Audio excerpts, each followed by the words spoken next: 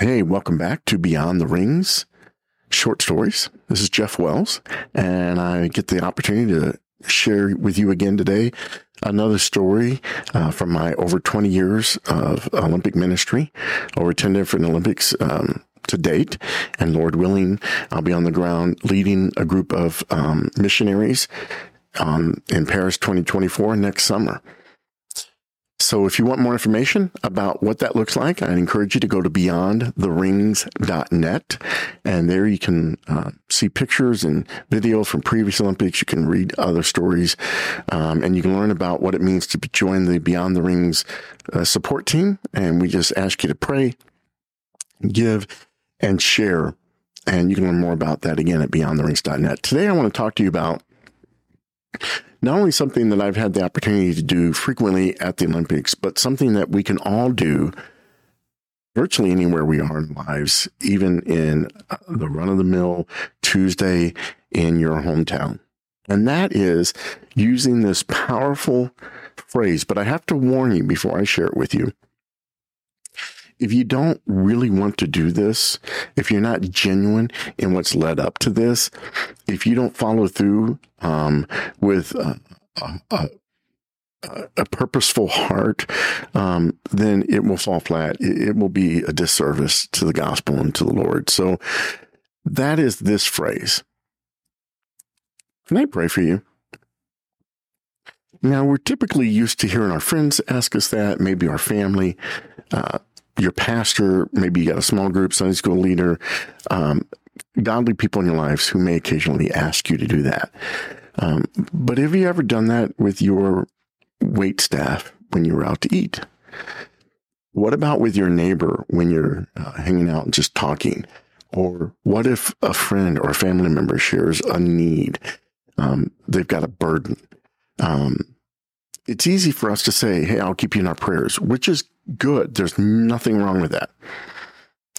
But you know how powerful it is just to stop and say, you know what? Can we just pray right now? It's incredible the opportunities that God gives us if we will use them. And I think genuinely asking, can I pray for you is one of those. A couple of ways that has come to fruition at the Olympic Games is one that I can think of especially was I was in Vancouver for the 2010 Winter Olympic Games. I'd never been to Canada before. Loved it. Vancouver is a beautiful city. It's just wonderful. And very competitive when it comes to many of their sports. In fact, leading up to Canada, it was kind of a joke in our ministry about curling. I would say, I'm going to the Olympics. It'd be like, what sport do you play? And I'd say, I have the body for curling. And we would often joke about the sport of curling. Well, let me tell you something. Canadians don't joke about curling. For Canadians, curling is as popular. I think I heard at one time that there are more curling rinks than there are bowling alleys. More curling rinks in Canada than there are bowling alleys in the United States. Now that's saying something. It's a popular sport. So you don't joke about a popular sport where that sport is very popular.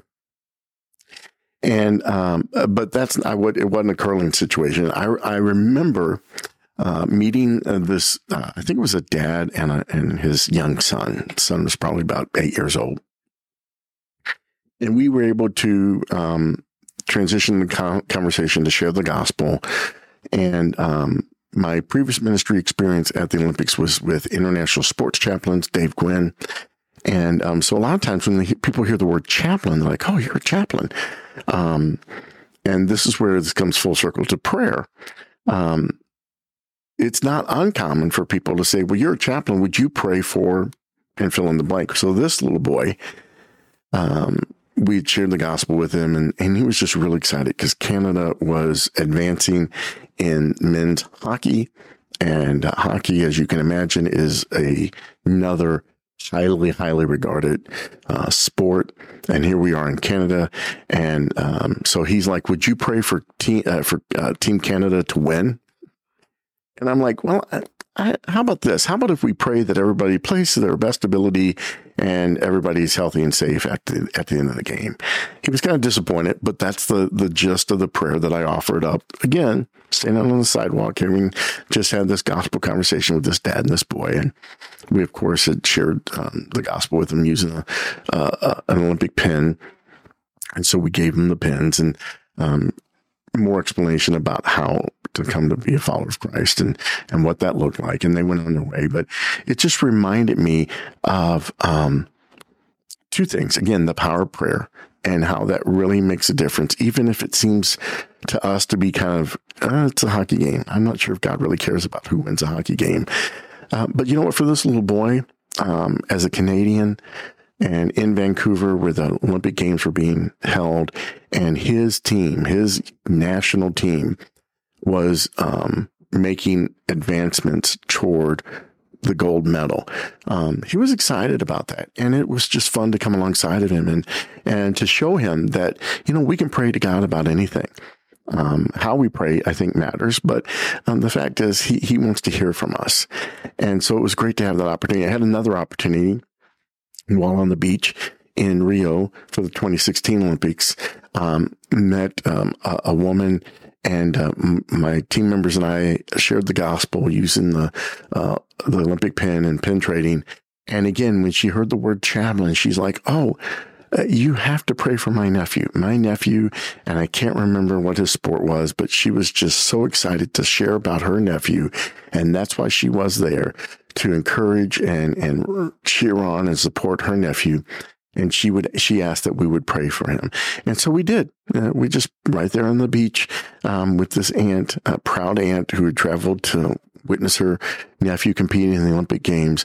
And we got to pray with her. And again, it was an opportunity to enter into her world, and that which was exciting, to have a gospel conversation and to demonstrate that God loves us and God wants to hear from us. And again, I don't believe we can, nor should we, be praying for, her nephew to win, but again, to compete at his best ability, to see good fruit from that which he's invested in planting and the seeds in his life and the dedication and the hard work, and again, for safety and health.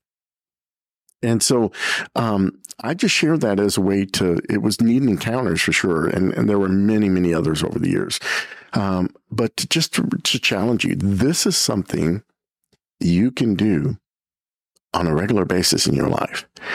And I think, you know what, if all you do, and I use that term loosely, I'm not saying you have to do more, but if all you do is have opportunities where you ask people, "Hey, can I pray for you?"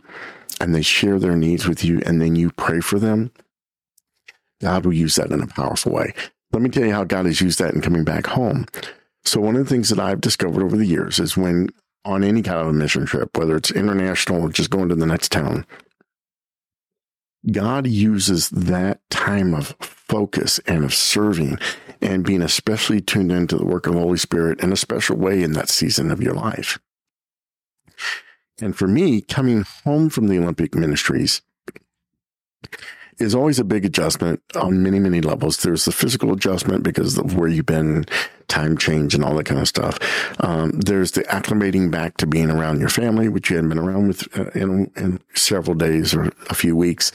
But the spiritual acclimation is one that could be, if you're not careful, very quickly you go back from the excitement and the adrenaline of God using you every day to have multiple gospel conversations to back to your normal life where you're having one or two a week, maybe one or two a month. And you have to guard against that. And I think one of the ways that you do that is just be very intentional about ways to minister to others, looking for ways to genuinely care for the person that's in front of you, and then look for ways to have gospel conversations with them as they present their life, their stories, their struggles, their successes, and being authentic about asking them if you can pray for them can be one of those tremendous opportunities. There have been many times when my family and I have been out to eat, and we will ask the wait staff if we can pray for them. And by and large, most of them are very appreciative of that, very respectful of that, and very encouraged back by that. We've had some who've cried because their grandma is sick, or they have a strained relationship with their mom, or they're struggling to make rent this week, all these kinds of things. And some will be respectful and just go away and continue their work. Some will kind of just like, hey, I'm good, and that's okay. You've made the ask. God will use that in their life, even if they are saying no at the moment. And then I've had people that will just stop what they're doing, bow their head, expecting us to pray right then and there. And so that is one way that we, each and every one of us, can be on mission wherever we are. I've had some cool opportunities to do that at the Olympics, but I'm challenged and reminded to be doing that on a regular basis. And I hope that's a challenge you'll take up as well. Just genuinely asking people, can I pray for you? Thanks for listening today to today's Beyond the Rings short stories. This is Jeff Wells. I'd invite you to visit beyondtherings.net, where you can learn more about Olympic ministry. I like to say it's Acts 1:8 all in one place. And I'd invite you to find out more. And I encourage you to consider becoming a Beyond the Rings support team member. And we ask our support team to pray, to give, and to share. And you can learn more about that at Beyond the Rings. Thanks again for tuning in today. I'll see you guys next time.